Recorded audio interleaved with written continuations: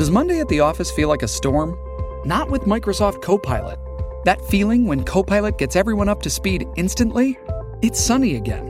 When Copilot simplifies complex data so your teams can act, that sun's shining on a beach. And when Copilot uncovers hidden insights, you're on that beach with your people, and you find buried treasure. That's Microsoft Copilot. Learn more at Microsoft.com/AI for all. Survivor 46 is here, and so is On Fire, the only official Survivor podcast, and we have a twist this season. The winner of Survivor 45, Dee Valladares, will be joining us every week. We're going behind the scenes of the biggest moments, the how and the why things happen, and the strategy and analysis you can only get from someone like me, a Survivor winner. Listen to On Fire, the official Survivor podcast, wherever you get your podcasts. Our Sun. Scenario 1. Something strange just happened now.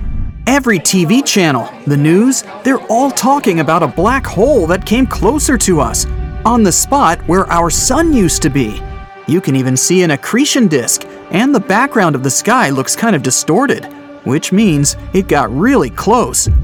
Normally, black holes are so far away that we can't see them with the unaided eye. You can't even see them with a telescope directly.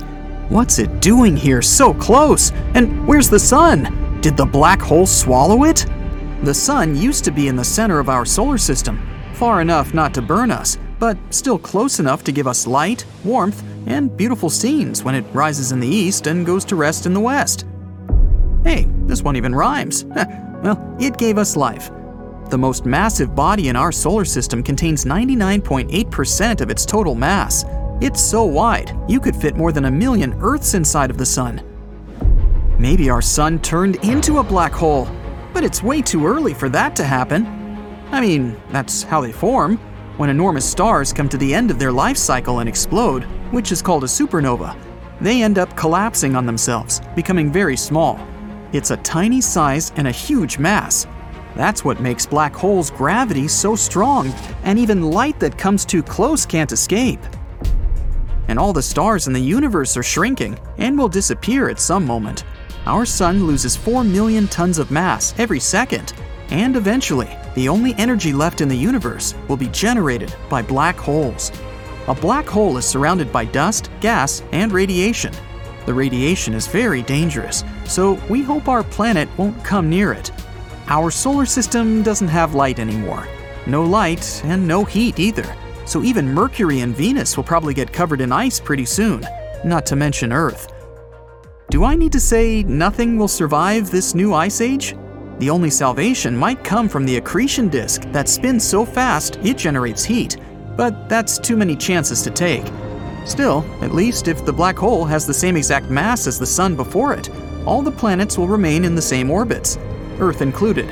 But if it has a mass bigger than our sun, which is something our scientists are currently trying to figure out, then bye-bye, solar system.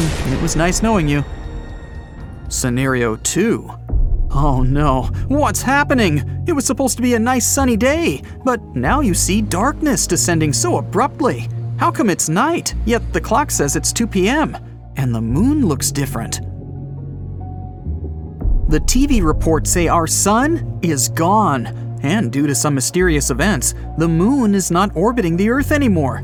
It's in the center of our solar system now. We don't have much time left. Since the sun is not in the center of our solar system, we now have 8 minutes and 20 seconds to become aware of it.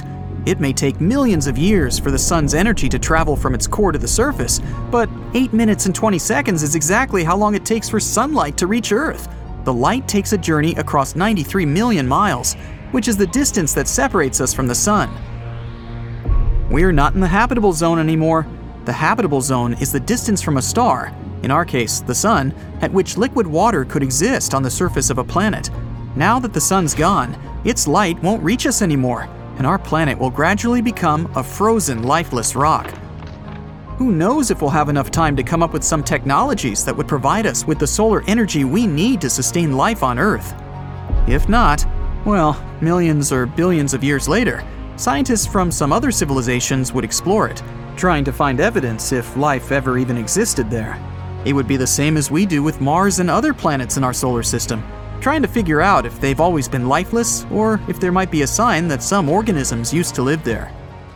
Something else, also vital for our life, travels at the speed of light: gravity. Without the sun, for roughly 8 more minutes, the planets would continue circling the empty center of our solar system until the clock ticks and they finally drift somewhere into an unknown direction of outer space.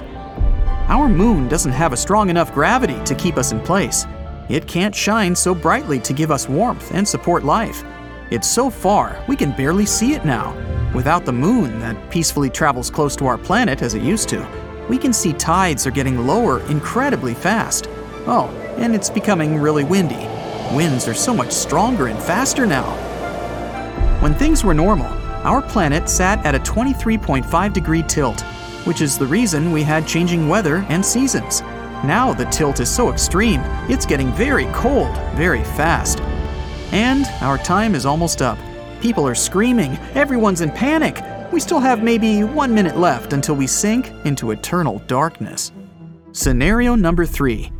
We're not sure what exactly happened and how the life we carelessly lived yesterday came to an end. No one could predict it, but it seems that, out of nowhere, a giant neutron star took the spot where our sun used to be. It's not something we'd recognize on our own.